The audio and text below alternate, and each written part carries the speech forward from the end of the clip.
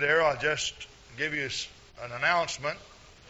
Remember our service tomorrow at 2 o'clock. Tomorrow at 2 o'clock, one afternoon service, no Sunday school. Buses will not run. Neither will we have our Sunday evening service. Now in Watertown, the church there has an evening service, but no morning service. Is that right? Now, it looks like if everything goes according to my schedule, that the service tonight will be like this. I'm going to preach, and after I preach, Sister Rutherford will sing for us, and we will take communion. Then we're going to dismiss, go downstairs, have a time of fellowship after we have prayed, after the communion. We're coming back up. Sister Thorpe will lead off with a song, and Brother Manley will be preaching a victory rally here. Praise God.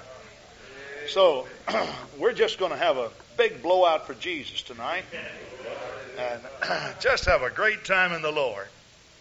Praise God. I don't know of anything that is funner than to be in the house of the Lord and worship the Lord in spirit and in truth. Now, Brother O'Neill preached an outstanding message last Thursday evening, and he talked about a few things along the lines of the political. I had already planned on doing some speaking tonight along the same line, and I mentioned that to you Thursday evening.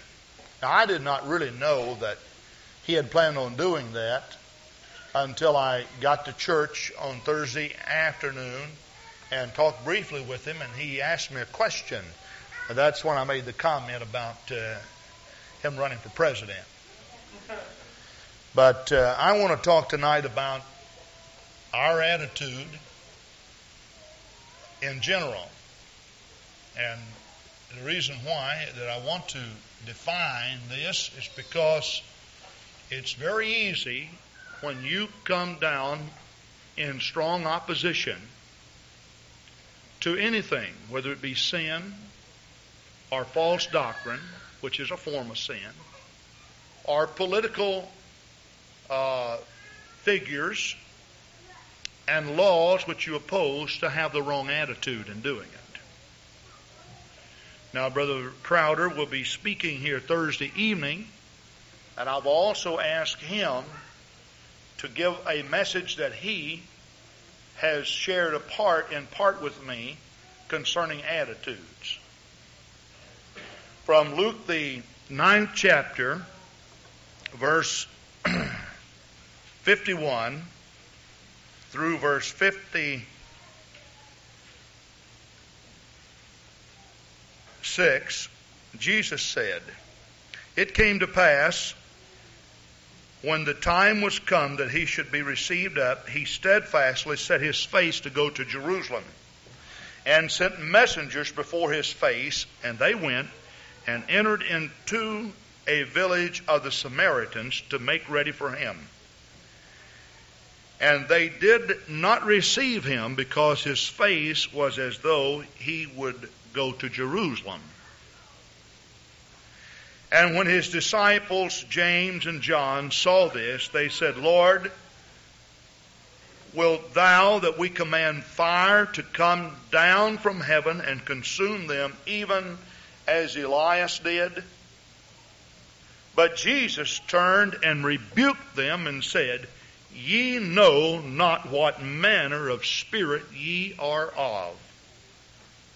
For the Son of Man is not come to destroy men's lives, but to save them. And they went to another village." And you may be seated. I think Jesus has certainly set these two men straight who were his disciples indeed. It is possible to be on the Lord's side and yet not really have the Lord's Spirit. Now, when I say the Lord's Spirit, I'm not talking about the baptism of the Holy Ghost. I'm talking about the Lord's attitude. Now, when the Bible says you know not what manner of spirit you are of, our present day vernacular would go something like this. Boys, you don't know what kind of an attitude that you have. It's not the right attitude. While in our Pentecostal ranks, we quite often refer to a person as having a good spirit or a bad spirit. And Christians can have bad spirits. Now, when we say bad spirits, we mean bad attitudes. Now, an attitude, or our attitude, is our mental state or mood. The attitude is the way of measuring your disposition. While it is a part of your disposition, it's the way of measuring your disposition. It's like the mercury in a thermometer. Now, the mercury makes up a large part of the thermometer, while it is not the sum total of it.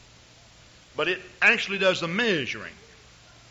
And your attitude is the means by which your disposition is measured. We talk about people with good spirits or good attitudes. We talk about people with bad spirits or bad attitudes. And in our present day, it seems to be undefined, largely, even in Christian ranks, what the proper attitude of the child of God or people in general should be. One person will be commended for a particular display of his attitude or his disposition, and maybe a man manifesting the same spirit or attitude would be condemned in certain other religious circles. Now, the only way in which good and bad can be measured is by the Bible, the Word of God. It is the proper means for measuring good and bad.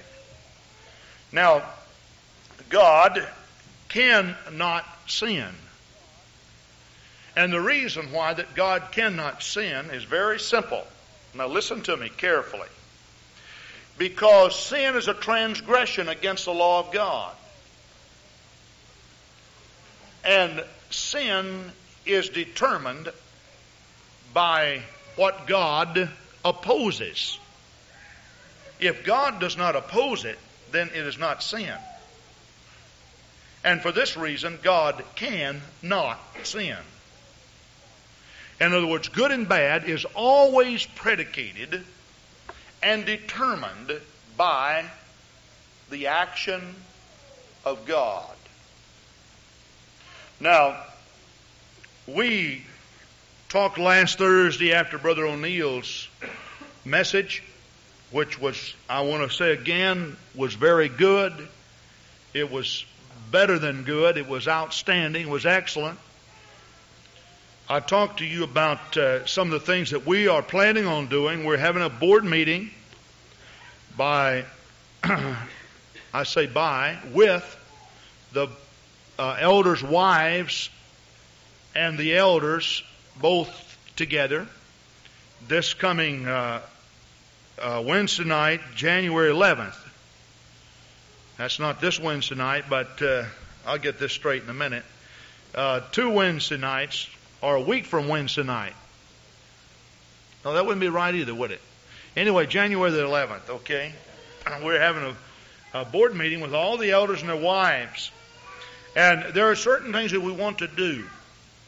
Now, the reason why that I want to have this board meeting, and the reason why that I've asked Brother Crowder to speak on the subject of attitudes is because I think that it is easy for a church to go in the right direction, but at the same time do the right thing in the wrong way. We can find in the Scripture examples of men who meant well, who were doing the will of God, but they were not doing it in the right way. A typical example found in the Scripture was David bringing the Ark of the Covenant into Jerusalem. Was he bringing the Ark of the Covenant there as directed by God? Evidently in prayer, the Lord inspired him that this he ought to do. But when he brought the Ark of the Covenant in, him feeling that the Ark was so sacred, he built a new cart, put the Ark of the Covenant on the cart, meaning well, pulling it or having it drawn by oxen. He brought it down the streets of Jerusalem and danced before all the people in the presence of God. But all of the dancing in the presence of God and before the people was, even though it was an act of sincerity, it was not really accepted by God, because the law that Moses received from the Lord stated that the ark was always to be transported with wooden staves through the rings on the side of it, and it was to be hoisted above the shoulders of the sons of Kohath. And that's the way that it was to be carried. While David was doing the right thing, he was doing it in the wrong way. And your attitude will always determine whether you do the thing in the right way. You will find in the Scripture men who had the right attitude that did the wrong thing. They were accepted in many cases above the man who did the right thing with the wrong attitude. You will find that in the Scripture. It appears that the final act of King Saul being turned over to a reprobate was the fact that he went inside of the tabernacle and he would not wait upon the high priest. He was in a hurry. And he went in the tabernacle, and there he began to perform the duties of a priest, because he was just too anxious. He was short on patience, and his attitude was wrong. Yet on the other hand, there was a man by the name of David who had no right in the tabernacle either, but he ate from the table of showbread, and we do not find in the Scripture where the Lord condemned. In fact, Jesus even made reference to him eating from the table of showbread. What was the difference? The difference was in the attitude of the two men. One man was turned over to a reprobate mind and utterly failed God and lost his kingdom, while it appears that the other man, even though he made a mistake, his attitude was right, and God did not come down hard with condemnation upon the man. Two other places in the Scripture, or another place in the Scripture involving two men, would be found in the final day of the crucifixion of Jesus, in which one man betrayed the Lord with a kiss, and another man warmed his hands by a fire and denied the Lord, each action being very similar in essence. What was the difference? One man hung himself and lost his soul. It was said of Judas, it had been better that he'd never been born than to have walked with Jesus and then betrayed him. And yet on the other hand, another man denied him, betrayed him in essence. What was the difference between Judas and Peter? The difference was in their attitude. The difference was definitely in the attitude of the two men. Now, we are seeing some things in our land relative to the religious rights being taken from us. Now, there are a lot of people who are rising up in what we would call a militant type force. There are people who are surrounding courtrooms and courthouses and state capitals with their Bibles in their hands and their fists clenched. And now, personally, listen to me very carefully when I say this.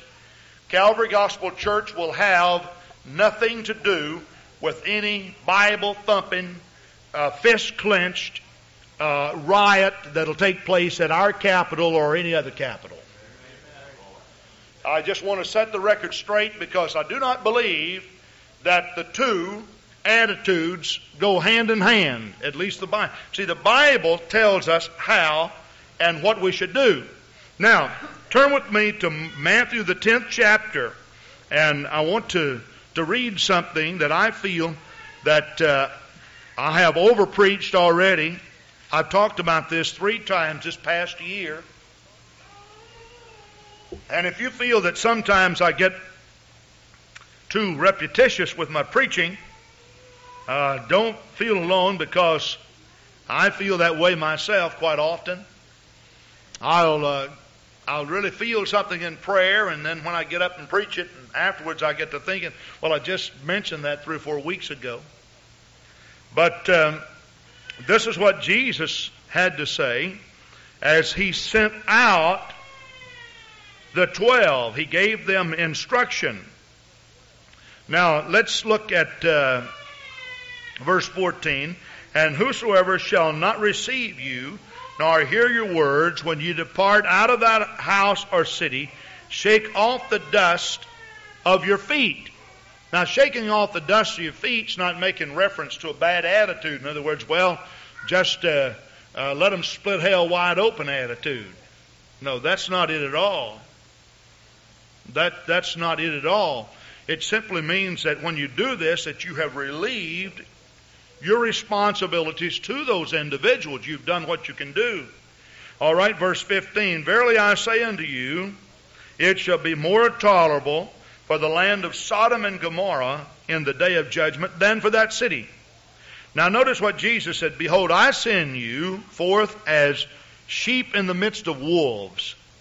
Be ye therefore wise as serpents and harmless as doves. Now this scripture right here contains the mission and the attitude. Now we are to be as sheep in the midst of wolves. There are a lot of people that are out to get our hide. And there's one thing that you will find in the book of Revelation that seems to not fit there, and all the judgments of God that's sent upon the world. The Bible says that when God chose to destroy, I say destroy, maybe I should back up and state, when God chose to persecute and send His wrath upon the human race, the Bible says that John, who took this trip in the Spirit and recorded what was to happen, he wept much when he looked at the throne and saw no man who was worthy to open the seals and to loose the judgment upon the face of the earth.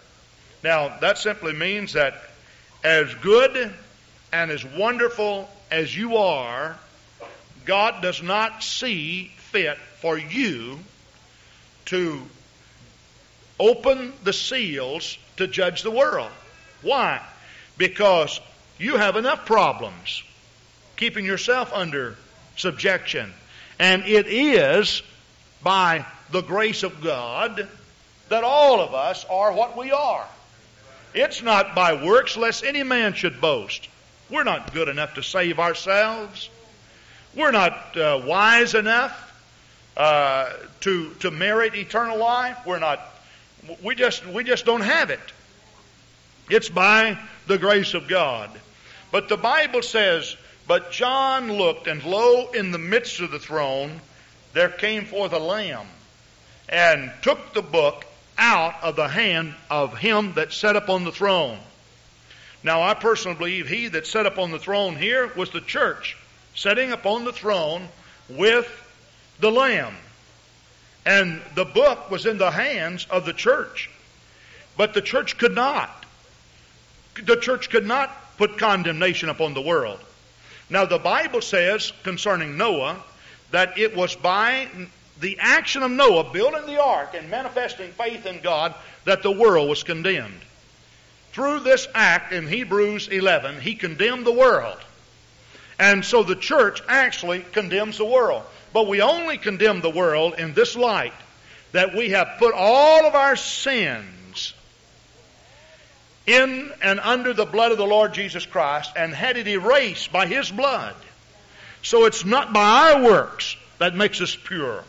It's not by our works that makes us holy. And the real reason why that you get to heaven is not because of the good deeds you do, but heaven is a place that you inherit. Just like you would inherit an estate from a deceased loved one, heaven is not given to you because of your holiness. It's not given to you because of your righteousness. It's not given to you because of your sinlessness. It's given to you because of your relationship with the Lord Jesus Christ. You inherit heaven. And so the book was taken out of the hands of Him that sat upon the throne, the body of Christ, and it was placed in the hands of a lamb. And the Bible then, throughout the book of Revelation, makes reference to the wrath of the Lamb.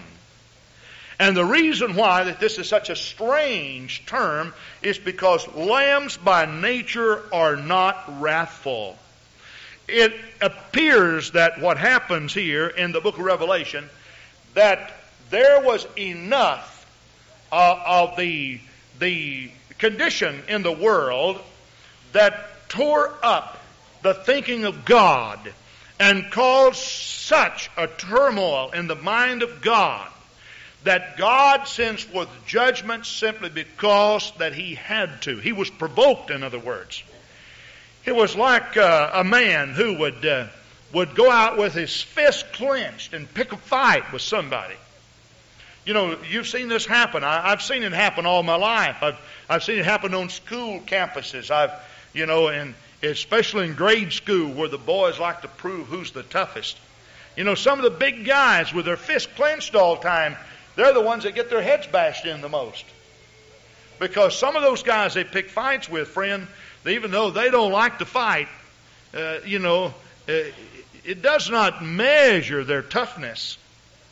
And some of the guys that don't like to fight are really the better fighters.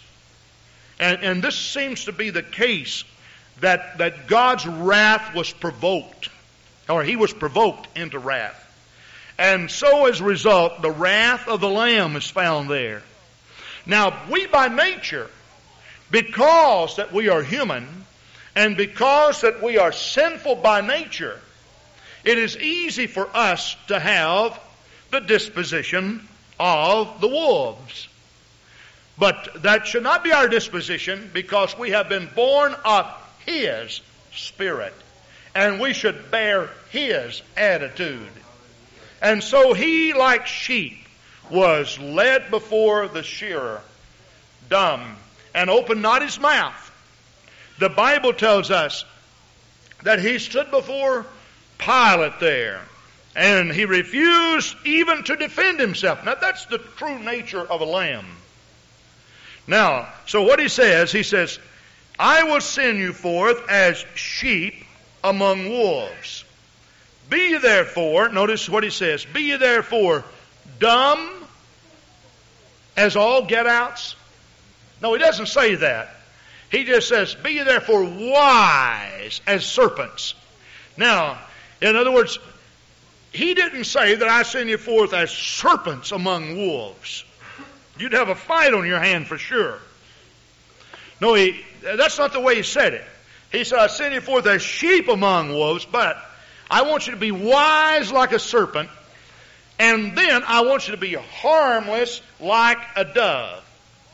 Now, quite often, I go with our young people to the Milwaukee County Zoo.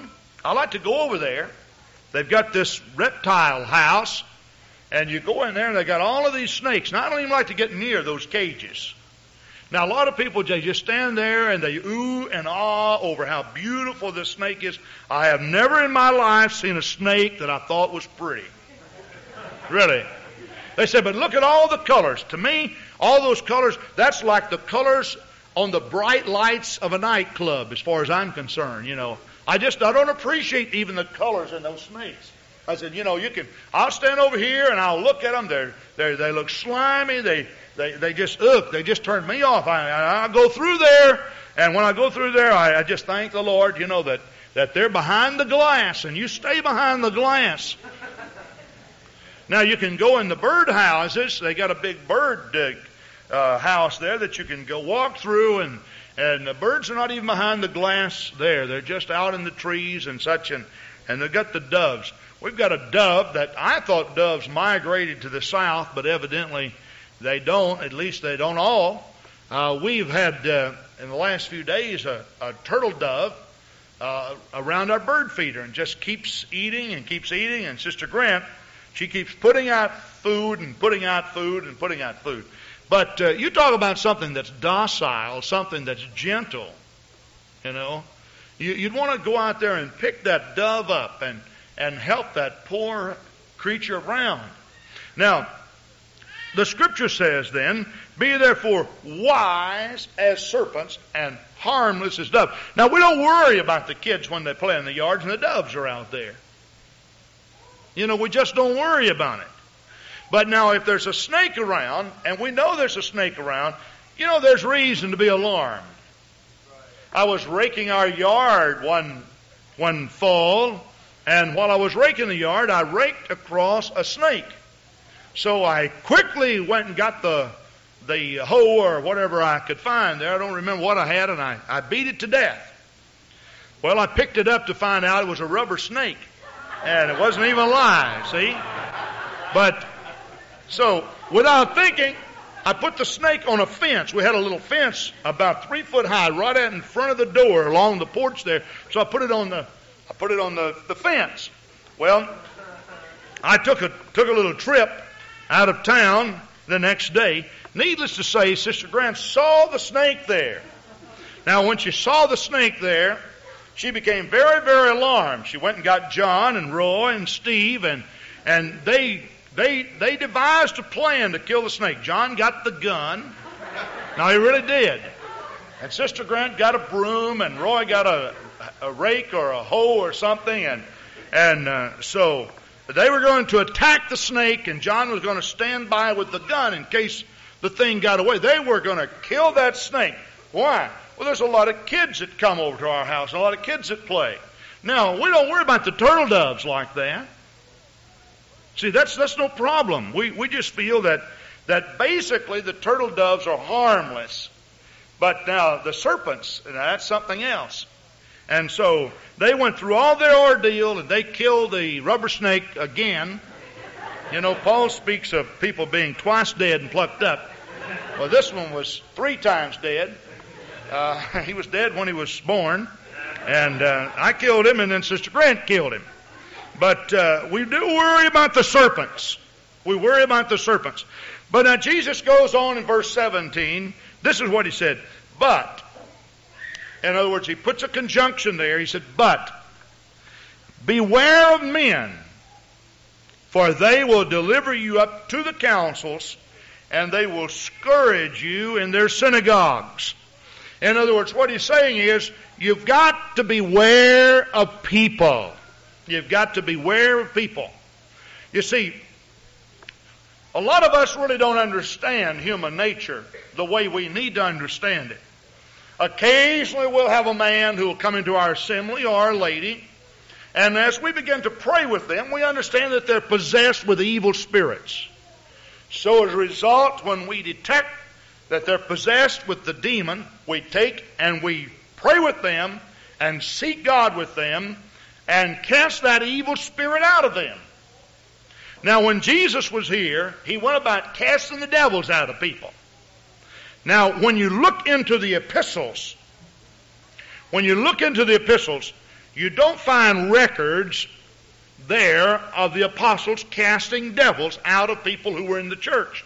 And the reason why is because the church is made up of people who are blood-washed, people who are born again. But there's a whole lot in the Bible, when you read there, about the attitudes of Christians and about the works of the flesh that comes about. Now, You can cast the devil's spirit out of a person, but the human spirit, which is the attitude, it can't be cast out. It has to be converted or changed. And you can pray all you want to pray about your bad attitude, but the bad attitude needs to come under subjection to the Spirit and the power of God. Bad attitudes in people are not cast out. They are controlled and disciplined and brought under subjection to the Spirit and the power of God. But you do find in those epistles many, many problems occurring as a result of people that have the wrong spirit or people that have the wrong attitude. Now, knowing all of this, then we understand what Jesus was saying when he said, beware of men. If we who are Christians have to constantly work on our attitude, how much more should we be aware of the attitude, the general train of thought, the mental state and mood of a world who does not know the Lord? See, this is the reason why that we have situations occurring like this. We made reference Thursday night to what we saw in the paper Thursday. If you remember, we made reference to the Knights of Columbus who put on the city bus, "Keep Christ in Christmas." That's one of the actual signs of the city bus. "Keep Christ in Christmas, Knights of Columbus." Of course, Ann Gaylor, who is an atheist and associated with the Freedom from Religion Foundation, she came along and she had this sign put on the city bus: "The Bible, a grim fairy tale. A book that condones violence and sexism should not be revered. An educational message from the Freedom from Religion Foundation." Now you see, a lot of Christians can see things like this. It's one of the actual signs going on the city bus. They can see things like this and they think, my, that woman has gone out of her mind. Well, she never had the right mind to start with. I mean, the Bible bears witness to that.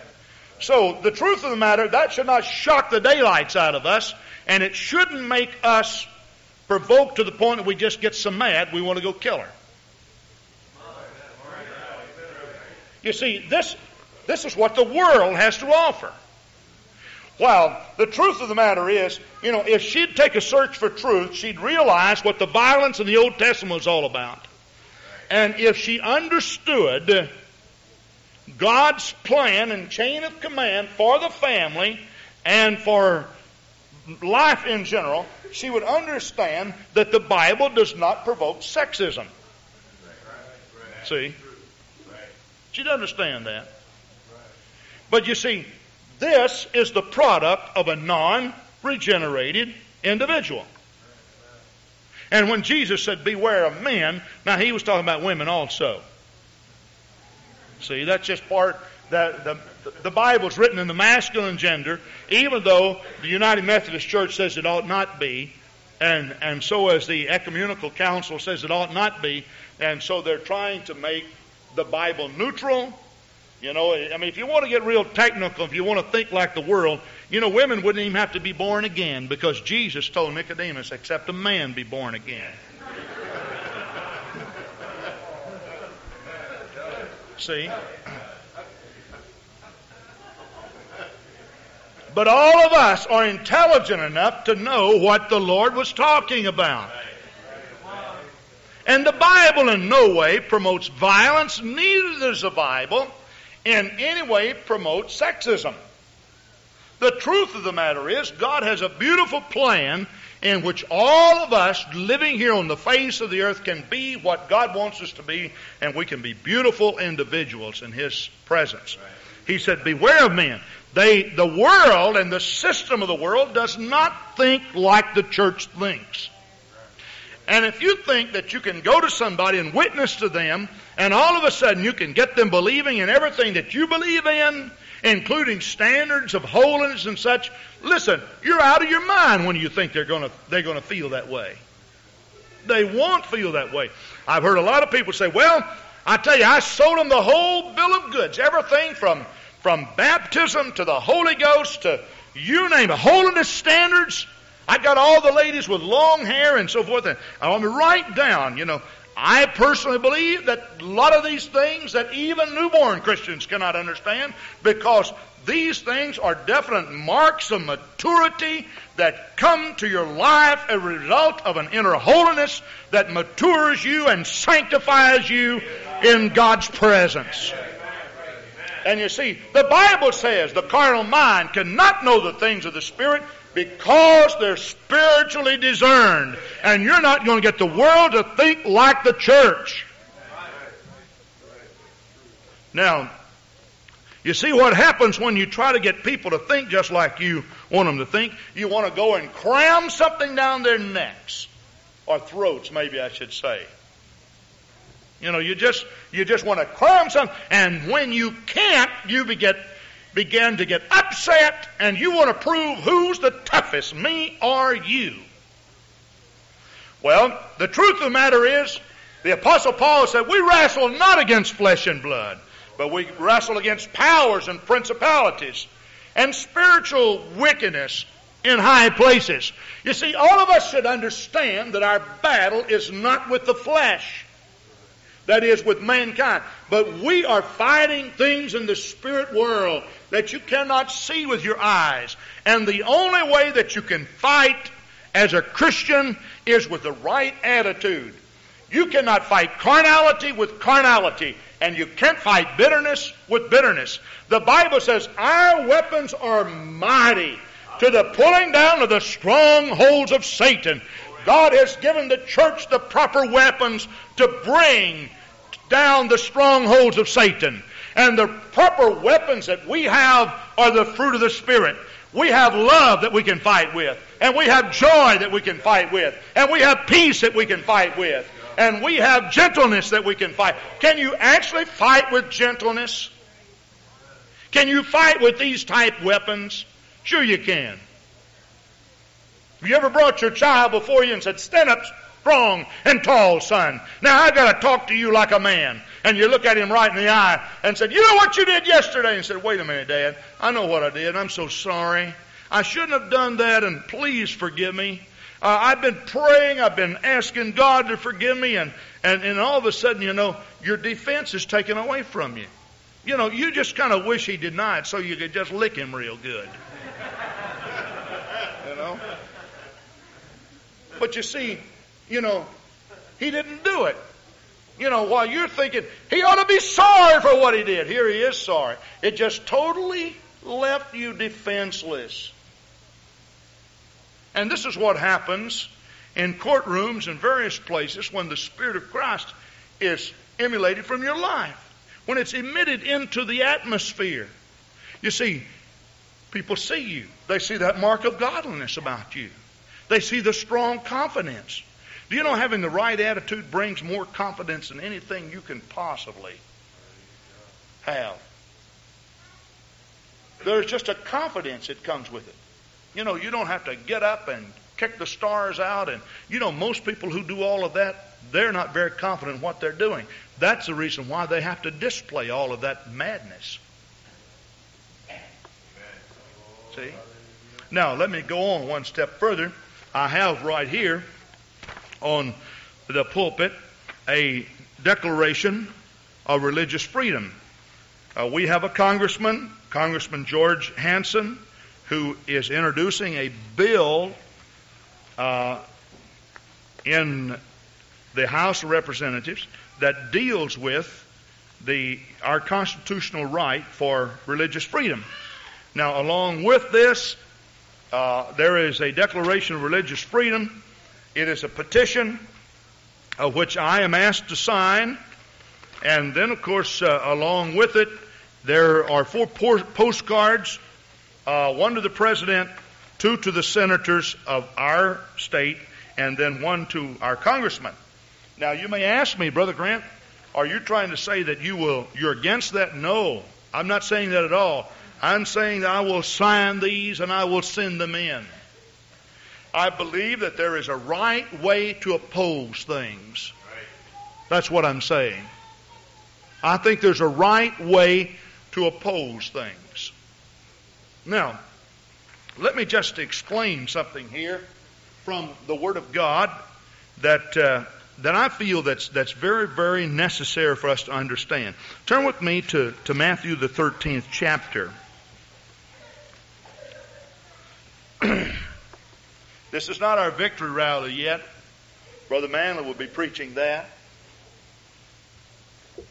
But Matthew the 13th chapter, Jesus gives the parables. The first parable was the parable of the sower. The second parable that he gave had to do with tares that were sown among the wheat. The 24th verse said, another parable he put forth unto them, saying, the kingdom of heaven is likened to a man which sowed good seed in his field.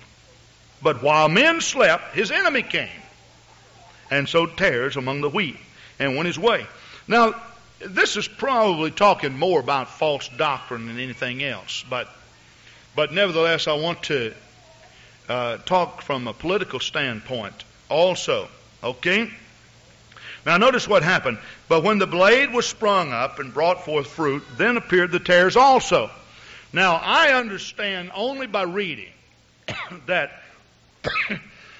that the two seeds, the seed of the tare and the seed of the wheat, are very similar. They look similar. And when the tiny blades come up, they look the same. And there is no way that you can determine what is a tare and what is a wheat in most cases. Now, the day, however, in which the fruit comes on the stalk, and it begins to ripen, and when harvest time nears, it is quite evident who the tares are, or where the tares are, what the tares are, and what the wheat is. It's so easy then. Then you can tell. See, but the only difference is in the fruit, the head of it, the edible part, the good part. Now Jesus said, now while men slept, Satan came in and sowed these seed. They looked the same. And when they all came up, they all looked the same. Now, this is what he said. So the servants of his household, of the householder, came and said unto him, Sir, didst not thou sow good seed in thy field? From whence then hath it tares? And where did the tares come from? I thought we were sowing good seed. He said unto them, An enemy hath done this. The servants said unto him, Wilt thou then that we should go and gather them up? In other words, we'll go pull all the tares up. We'll get out in the field and we'll pull them up. Now notice what Jesus said. But he said, Nay, lest while you gather up the tares, you root up also the wheat with them. Pardon me. So Jesus was saying, now, you can't go out and be a judge of everything in the world. There are too many things that are just not clearly defined. And you cannot go out in the field. Now he says the field is the world. This is what he said. The field is the world. And he says you can't go out in the world and pass judgment upon everything that's in the world. There are going to be some things that look good and appear to be good. And you can go out there and you can start plucking them up. You might be right, but then on the other hand, you might be wrong. Because while you're pulling up the bad, you're going to pull up some good also. You see, there are certain things that's left in the hands of God to judge. And may I also say this, even in areas in which it is clearly defined as what is right and what is wrong. As a Christian, you have to be very, very careful when you strike out with such opposition that you show the wrong spirit. Because of this, that the entire work of God can be thwarted upon the face of the earth as a result of your bitter spirit and attitude. Now, I personally know of Christians who have now I'm not saying I oppose in every case this, but I want to clearly define myself as much as possible. It's easy for the church to make placards and posters and banners and march downtown and oppose certain things, and at the same time do more harm to the Christian faith than they do good. Now you may say, well then how can you say that? Because you see, when you're carrying a poster, and I'm not saying carrying posters in every case is bad, because I think in some cases it's good. But I will go so far as to say this. When you're carrying posters and you're vehemently opposing things, and people are coming by and they're not liking what you're doing, you're not liking what they're doing, and so as a result, bad sparks are flying and attitudes are bad and everything. You see, you have very little chance of showing them the true weapons of a Christian, which are love and joy and peace and gentleness and kindness and long-suffering. You have very little chance. You see, our weapons are not mighty, like the weapons of Satan are mighty. When I say mighty here, I'm talking about the might of men. It's not by might nor by power, but it's by my Spirit. And our weapons that are mighty are spiritual weapons. God has given us an arsenal in the church that's powerful enough to bring down all of the strongholds of Satan that will indeed stop the work of God on the face of the earth. You and I are in a blood-washed church that's being watched over by heaven, and this church is going to go up at the first whisper of the trumpet of God. And I don't believe there's a devil in hell that's big enough and powerful enough to keep it down. Knowing all of this, then we should have perfect confidence that whatever God has started, as Paul says in the book of Philippians, He will finish. And we need to be wise as serpents and harmless as doves, and our attitude should be that we are indeed sheep among wolves, but we move very confidently with a sure foot on the firm foundation of the Lord Jesus Christ. And I think that there is a right way to oppose certain things. Now, we're going to try by the help of the Lord in 1984 to make a stand for God, and also to make a stand against some of the things that are happening in our country. But we want to make sure when we do that we are Christian indeed. Now, how long have I been going? I should be finished by now, but I'm not, so we'll go on and finish. I've talked to you about conversion. Now, this came to me as a result of just a lot of problems on my own. I have always been concerned about my walk with God.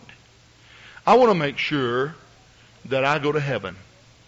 And while I said I don't believe that heaven is a place that you necessarily work for, you inherit, but I believe that I am a child of God by virtue of His Holy Spirit that's in me. I don't want to quench the Holy Spirit. I don't want to drive this presence of God from my life by not being Christian. But it appears to me in the Bible that true conversion comes in this particular order. The elements of conversion, maybe we should say. Number one is knowledge. You've got to know certain things to be converted. Now, when I say converted, we can talk about our original conversion when we are baptized in Jesus' name and filled with the gift of the Holy Ghost. That is conversion. There's no doubt about it, that's conversion. But true conversion is something that just, it constantly takes place in your life. When you grow in knowledge and in grace in the Lord Jesus Christ, when you grow, you change. Have you ever planted a garden and you just wish that those plants would grow? At the same time, you wish they would change? Have you ever gone out and got a little kitten? Aren't they so... All kittens are pretty. They're cute. Just a little ball of fur. You could just... they're just so nice. But they grow. They don't stay kittens. And you got that little butterball dog, with the hair all sticking out, and you really just a little round face and sparkling brown eyes and little curled tail and just such a doll. And your daughter comes by, Dad, if I could just have the dog, it's the cutest little pup. You fall in love with it, your wife falls in love with it, you get the dog, you bring it home. Problem is the dog grows. After a while, the tail that was curled is hanging down. The hair that was all straight is hanging down. Ears that were straight, now they're long and they're hanging down. Eyes that were real sparkling and round, they're bigger and rounder and more sparkly than ever before. Little teeth that were just about this long, now they're big tusks sticking out here. You could put out 25 pounds of dog food in one lick. They got it all. Just take it all. If they'd stay the way they are. But all of us know that life demands change. And when I say conversion, this is basically what I'm talking about. It's the growth process that takes place in us. Now, when you grow, you change, or you're in the constant state of conversion. You've got to know certain things in order to be converted. I remember pastoring a man one time that told me, he outright told me this. I took the church, he was a member of the church. When I took the church, he was in the nursery in the back of the building, not this nursery, a different church. But the nursery was in the same location. He told me, he said, the truth of the matter is, he said, I asked him this question. I said, do you read your Bible? He said, the truth of the matter is, no. He said, the Bible is just a book of good common sense. He said, and I think I've been blessed with common sense, so it seems like men of the Lord always think alike. Well, you see, he had so many problems. He had a live-in girlfriend, which I found out about. That makes common sense, doesn't it? That's the way the world does it, so I guess that's all right. Not only that, I found out he was stealing from his employer. That makes sense, doesn't it? Well, see, when we got down to it, he was doing so many things, it was unbelievable. Also, I found out he had subscribed to Playboy magazine. It was coming to his house. His live-in girlfriend told me that. That makes sense, doesn't it? It's a good way to keep you spiritual. See?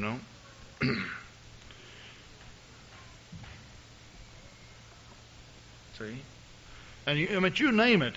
When we got finished with our conversation, it was really pathetic. I could hardly believe it. But he never read his Bible. Now, he told me this. He said, I'll tell you one thing.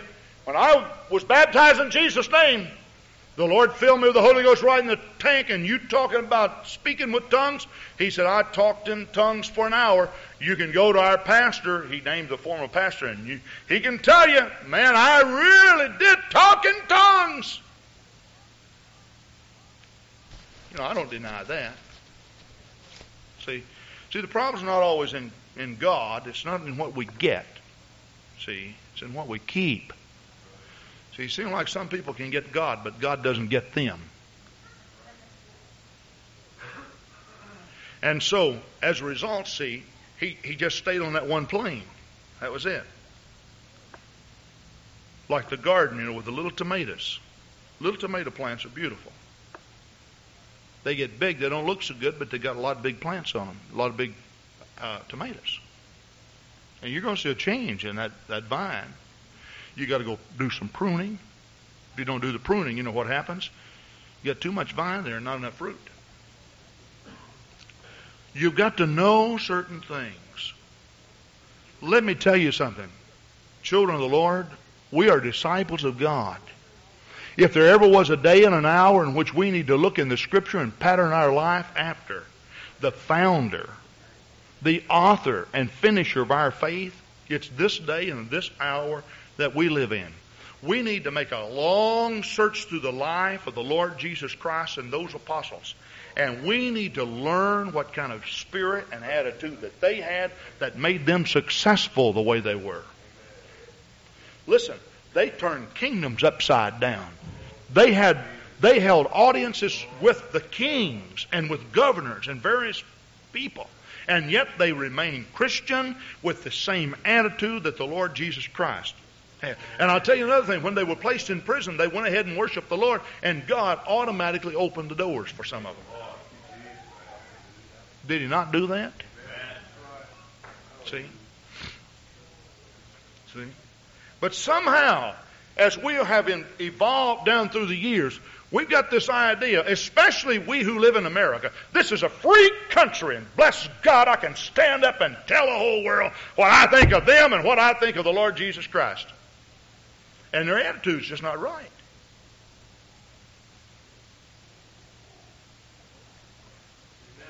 Hello? Y'all still out there?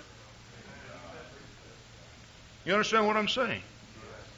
It's real easy. Listen, it's real easy to manifest a bad attitude toward people. Why, Brother Grant, is it so easy? Because we still wear this robe of flesh. Paul said, "Oh, wretched man that I am, who shall deliver me from this body of death?" This body is a body of death. It's subject to sin. The devil has a straight connection with the flesh.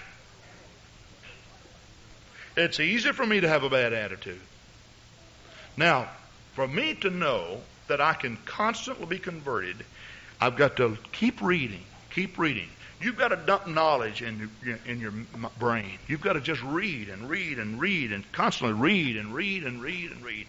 Read and read and read and read and read. Somebody may be blessed more than others by having a good attitude, by not reading much, but most of you are hard-headed like I am, and hard to convince, and you've got to pump yourself full. I mean, just really full of knowledge from the Bible. See, now I won't go into a lot of scripture because I've gone over this and I teach it in our stewardship class. But basically, he that cometh to God must believe that He is. You got to believe there's a God, and that He's a rewarder of them that diligently seek Him. You cannot know God if you don't believe there is a God. See. And so, finding God is predicated upon you knowing there is a God. See? But then after that is the attitude. You see, knowledge changes the attitude.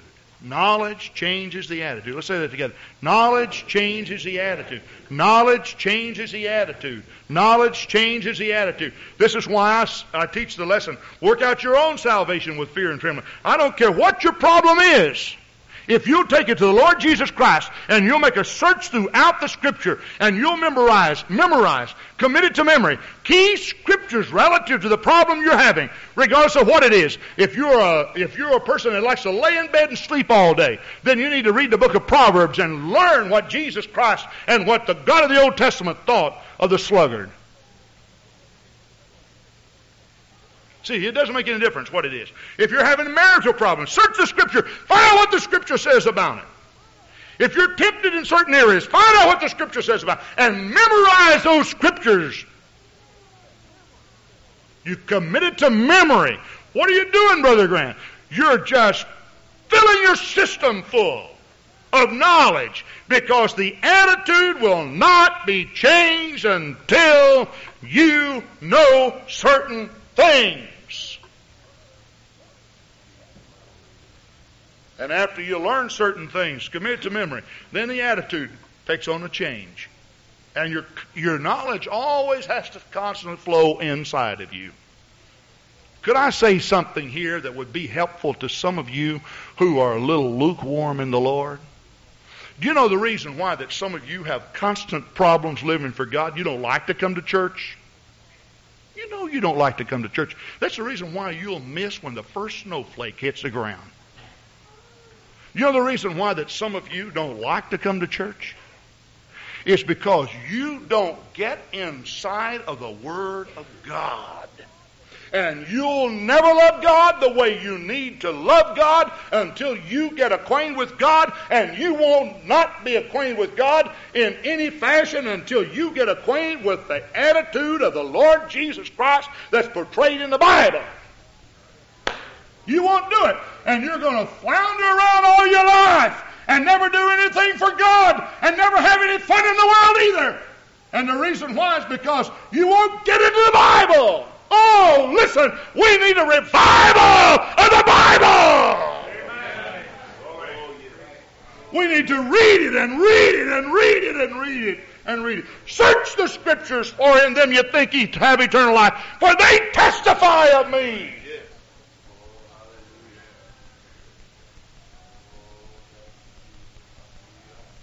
Some of you know more about Bart Starr than you do Jesus Christ.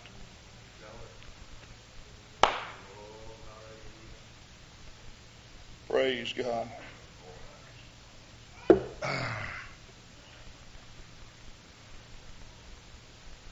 Somebody said, are the Seahawks going to the Super Bowl?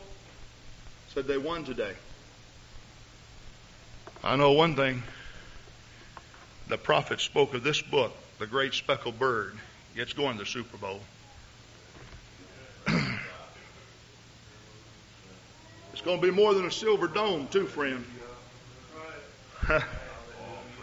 Hallelujah. Praise God, praise God, praise God. You know, if you have a hero, you're going to find out what that hero thinks. You're going to find out what makes him tick. You're going to find out how he looked at certain situations. You're going to find out why he was successful. Well, I'm not saying that I believe it's a sin for you to take men of the world and some of their success stories and read them. I am going to go so far as to say this. I believe if you're more concerned about individuals who were successful in the world than you were apostles and prophets and the Lord Jesus Christ, you've got spiritual problems plus.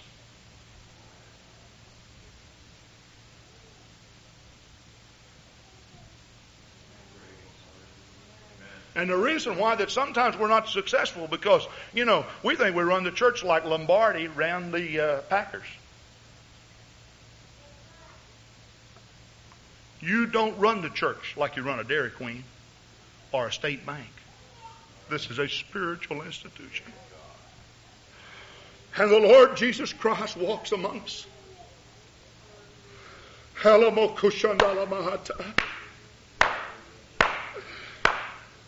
It's different, friend. I say this church is different. This church is different. It's not like the businesses of the world. It's not a team, friend. It's a body.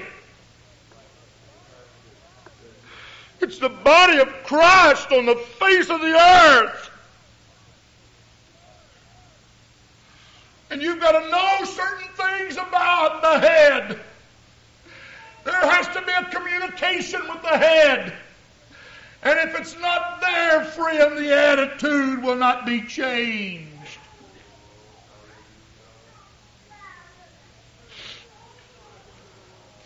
Fill your noggin with the Word of God. Cram it in. Study it. Search it. I'll assure you one thing, friend. If the government takes our Bibles away from us, we still got it in our heart and our head. David said, Thy word, O Lord, have I hid in my heart that I might not sin against Thee. Praise God. Oh, hallelujah, hallelujah. Then comes the attitude change. You see, you cannot repent without an attitude change. You see, this is the reason why that when Peter stood up on the day of Pentecost and he preached, he laid the blame for the crucifixion of the Lord Jesus Christ on those people who stood there and listened. He said, This Jesus of whom ye ignorantly crucified. What do you mean we ignorantly crucified? Well, I'm sure that they weren't all there when Jesus was crucified. He was saying, listen, you're responsible because you are a sinner. And He died for you. And it was your blood that brought about his crucifixion. What was he doing? He was feeding them knowledge. Conviction then came. They then were pricked in their hearts, and they ran into Peter and the other apostles, and they said, "Men and brethren, what shall we do?" In other words, the knowledge was giving them the attitude change. Peter then said, "Repent and be baptized, every one of you, in the name of Jesus Christ for the remission of sins, and you shall be filled with the gift of the Holy Ghost." You see what happened? They heard certain things, and when they heard it and conviction came, they immediately had an attitude change. Oh, and I'm afraid, listen to me, I'm afraid we're not hearing enough. I say, I'm afraid we're not hearing enough. I say, I'm afraid we're not hearing enough. I'm afraid we're not hearing enough. Oh, and I might go on to say this. If all you hear about the Word of God is what you hear preached across the pulpit, you're missing the mark. The reason why that God put it in writing and placed it in your hands and gave you an education so that you could read is because He wants you to have eternal life. I really believe that. I say I really believe it. And then, of course, after the attitude's been changed, then the proper conduct or action follows. You can't separate conduct from character or attitude. You see, what you think determines what you do. You just can't separate it. You can't. Now, well, I'm so far from finishing. I've got to hurry up here. I just feel God talking to us. I really do.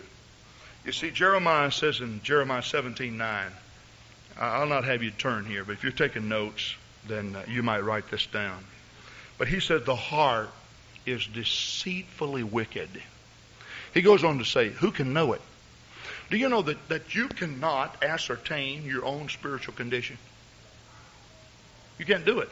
You can't just sit down and say, well, I'm smart enough to figure out what's wrong with me. You cannot do it. It doesn't work that way. You just can't do that. Now, 1 Corinthians 11:28, we'll be talking to you about communion. But this is why I wanted to preach this message before.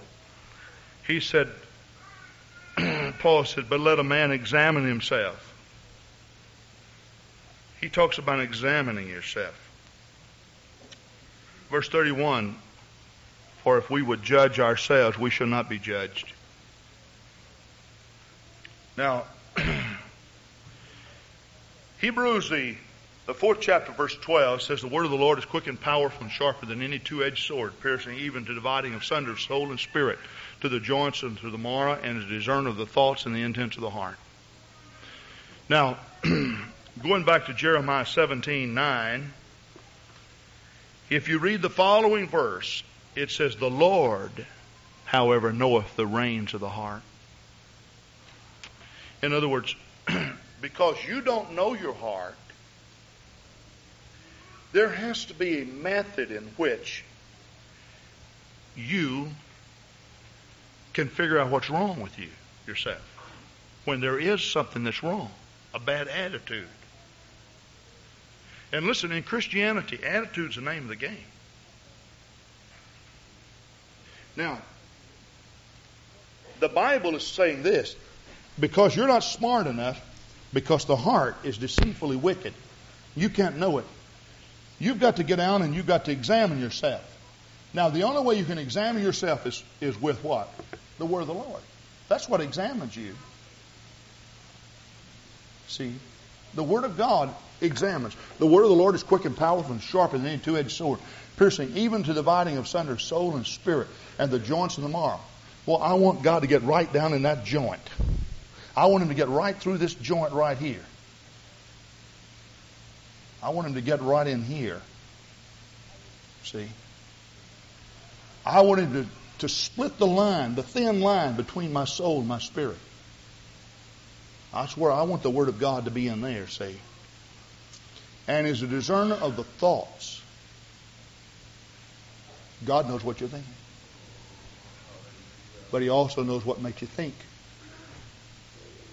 what you're thinking. See, I can't do it. But Paul said, so let a man examine himself. How are you going to examine yourself? Now, is this the kind of person I am? Was I like Paul? What about you, Lord? When he was reviled, what'd you do, Lord? Oh, yeah, I know what you did. Yep. You see, we look over part of that. We like to plait that whip, and we like to go through the temples cracking it and turning tables upside down. There is a time in which Jesus did that. But you see, Jesus was proving that He was really the master of the house. He had the prerogative. You don't always have the prerogative. Why? Because you're not Lord. See? When He was reviled, He reviled not again. See? This is what I'm talking about. Oh God, am I this type person? 1 Corinthians 13. Charity suffereth long. Am I long suffering? Charity is kind. Am I a kind person? Charity envieth not. Is that me, Lord? That's you.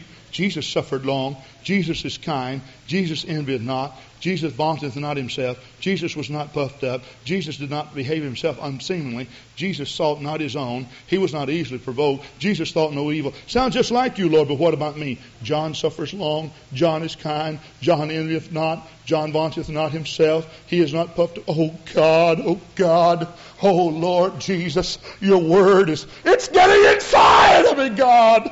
Talk to me, Lord Jesus, talk to me. The Lord knoweth the reins of the heart, but I don't know it. Why? Because I have this sinful robe of flesh. But oh, one of these days, I'm going to be redeemed. Redemption in full is coming to me. For this immortality, or this mortal, will put on immortality, and this corruption will put on incorruption. I'm going to be changed to be just like you, Jesus. Come on, Lord, pump me full of your word. Change my attitude so I can be a better person, so that when I walk the streets, when people see me, they see my Jesus. They've got to see you, Lord. They've got to see you. Why? Because there are 4 billion people on planet Earth that's marching toward a devil's hell. I've got to be changed, God. I've got to be changed, God. I've got to be changed. I've got to be changed. You know, every day when I come into Madison, I think it was God's hand that put me out on Felon Road. You see, I can't get into Madison without seeing the downtown area. That's one of the highest places on the east side. When I drive in, I see all the downtown area and the lakes and the university system. And I never top that hill and see it all without choking up inside. God, how can I reach these people? There are 200,000 people in this area right here. How can I do it? If somehow I could be just like Him. That's what I want to be. I want to be just like Him. Give me the right attitude, Lord, toward you, toward my brothers and sisters, and toward the world. I've got to be more like Him. I've got to be more like Him.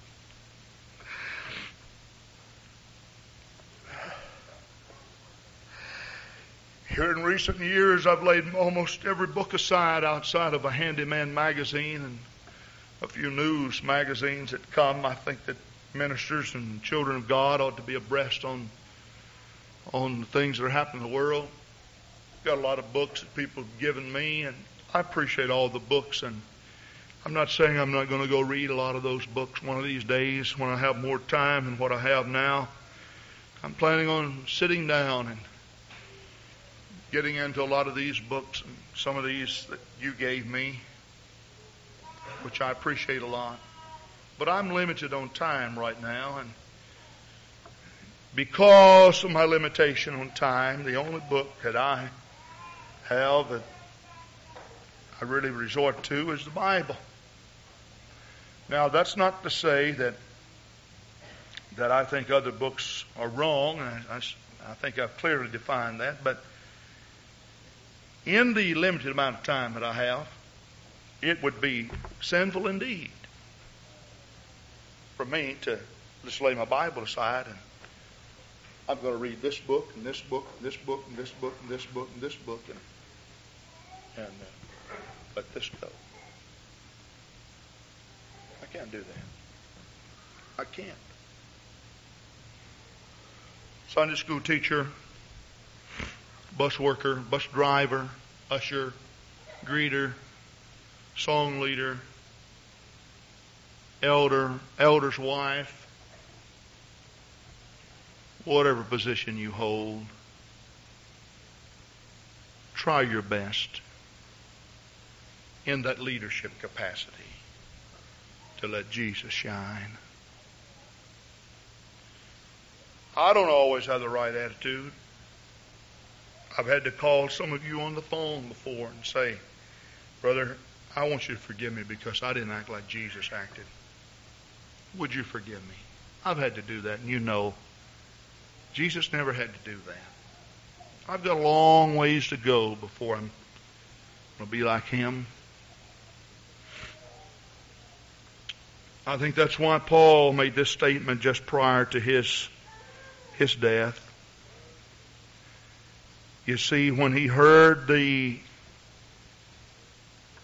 steps clicking as a result of the boot heels that came down to get him, he was penning the words to Timothy, I've fought a good fight. I have finished the course. That same book he also says, I am striving for the high calling that is in Christ Jesus. Until they take my head, let me be just like Him.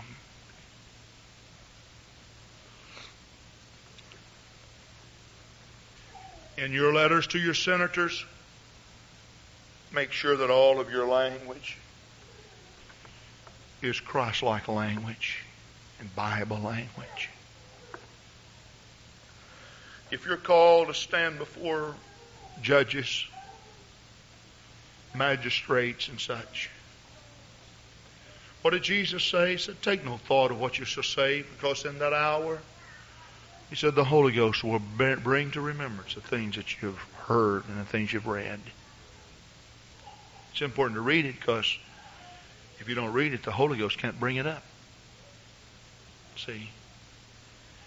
But what He's saying is, just when you stand there, make sure whatever you quote comes out of the book. Make sure however you act, it's out of the book. Just be confident and be sure that this book works. I say this book works.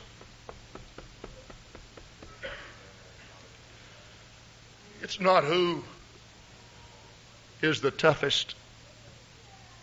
You know, sometimes we have to prove that, you know. We get in a big argument with people, give them a piece of our mind, so to speak, and leave a bad spirit. They're turned off. They don't even want to look at what you have to say. No wonder. You hear what I'm saying? I said, no wonder. I'm just giving you this example in closing. Not because I think it's the best one, but it's one that just recently happened and one that proved to be so valuable. Brother William Smith's sister, June Franklin, and his niece were baptized here on Christmas Day last year. Sister Grant and I started teaching them Search for Truth. It all boiled down to a few lessons in which we talked about Search for Truth, and then they came to church when Brother Hightower was here. They walked out of the service. When I went to teach the Bible study, they said, we don't want to talk about the Bible study tonight. We want to talk about getting saved. What do you think, Brother Grant, you have to do to be saved? So I opened my Bible and I began to read. They said, well, what about a person who has never spoken in tongues? But somebody who loves the Lord. I opened my Bible and I started to read. The other one asked me a question, said, well, what about this? I opened my Bible and I started to read. Finally, the younger daughter stopped and said, that's a problem with you Pentecostals. Said, you think we're all lost? I said, I haven't said a word. All I've done is read the Bible. Yeah, but you think that way. I said, I think whatever the Bible says is fine. I believe it's real. I believe it's true. Yeah, but she said, I accepted the Lord in this church, and you wouldn't accept that as being salvation, would you? I said, well, I can tell you, as being the gospel, she said. I said, I can tell you what the gospel is. I turned to 1 Corinthians 15, I read it. She said, now come on. She said, you tell me. I said, I'll tell you what I want to do. In all fairness, God's going to judge you, not me. And you'll be judged according to what's written in the book. And I kept reading the scripture. Sister Grant and I went away that night with our heads low and kind of an empty feeling in our stomach. Because they had, well, quite frankly, they had rejected what we had to say. Now, I felt a confidence, though. I never raised my voice, never gave him a piece of my mind, and never got out of the Bible. There was such a confidence that came. It's real sad when somebody stops you all of a sudden when you're witnessing and say, wait a minute, you've got a bad spirit. I've had that to happen to me. That's embarrassing. I made up my mind I was not going to let that happen to me. Now, I think when you're anointed of God and you're preaching, that some people can misunderstand that. Because preaching is not altogether explaining, it's expounding. It's stating things as being factual. But nevertheless, 1 year now has gone by. And a few days ago, I got a Christmas card and I opened it up. It said, Dear Brother and Sister Grant, we have such fond memories of last Christmas and our baptism at Calvary Gospel Church. While we were unable to continue our studies, we want you to know we learned so much.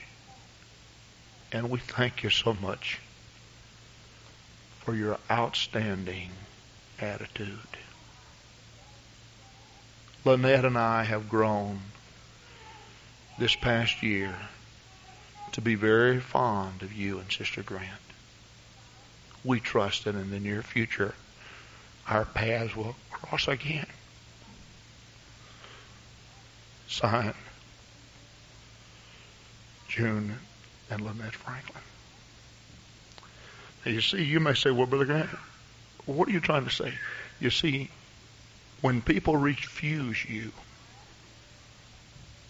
and reject you, it's always good to know that when you walk away, there's an open door in which they can return when they are ready.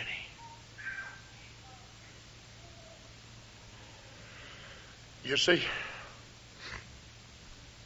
That's the way Jesus did it for me. I walked away from him so many times. I told him no so many times. But every time I got in trouble, I turned back toward the church. And there he stood with his arms stretched out. I'll take you back. I love you. And you know, in all the things that he did to chastise me,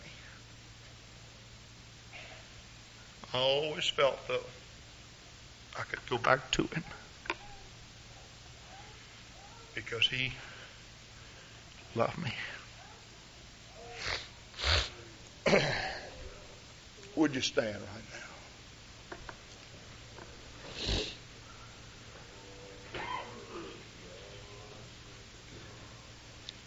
Like for Brother Crowder, if he would to come.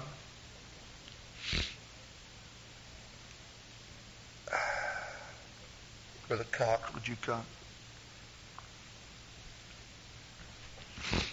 Brother Downey, would you come? Brother Manley, would you come? Brother Keith.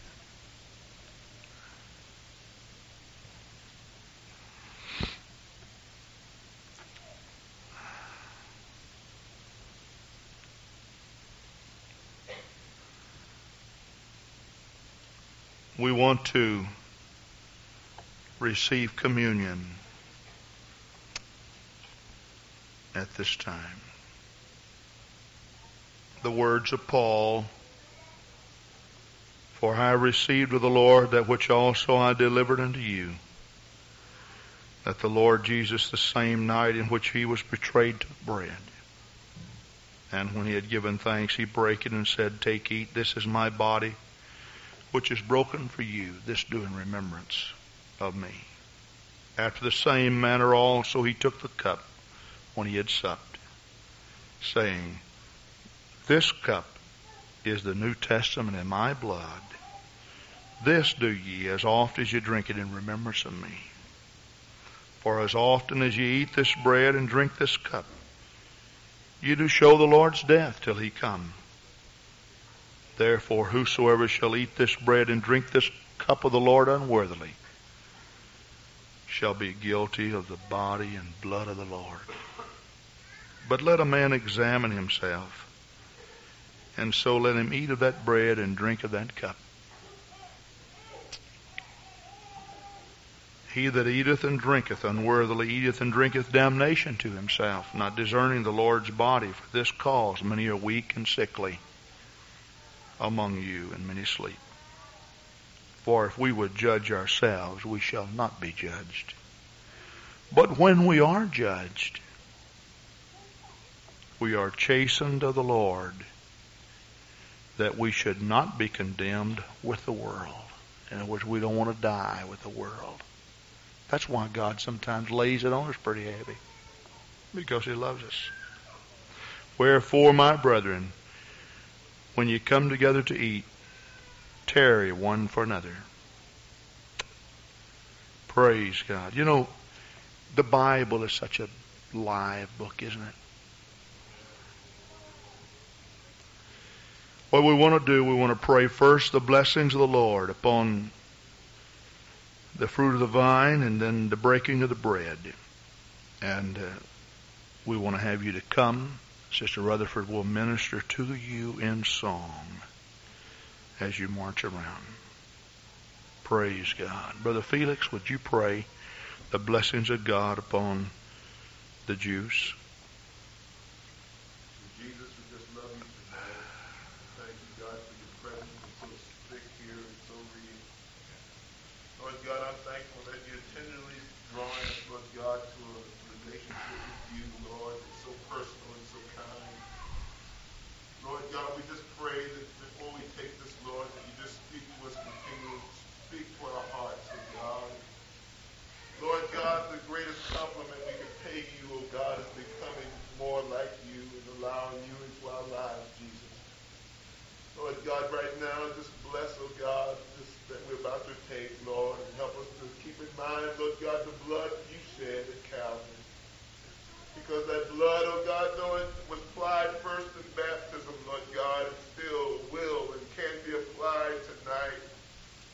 God, to wipe away all sin that we have confessed and turned away from.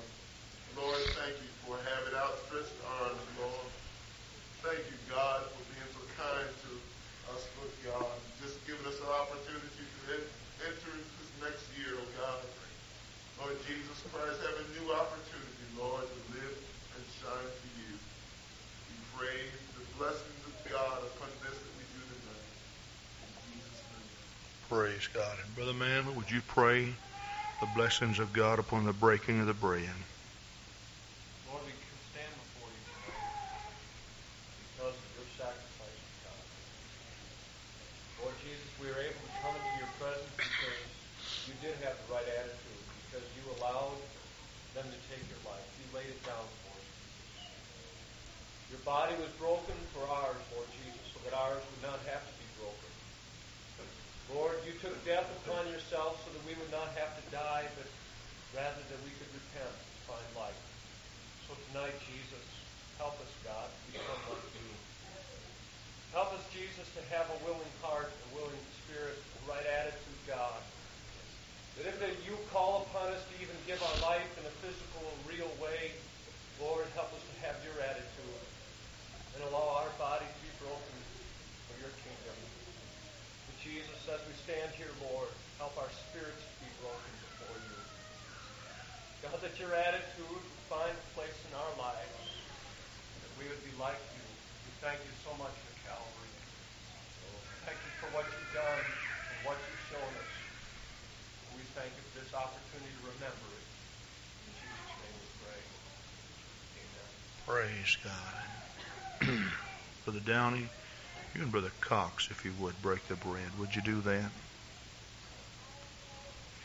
Sister Rutherford, would you sing? Now, we'd like for you, as soon as they break the bread and I give you the okay, we'd like for you to come by.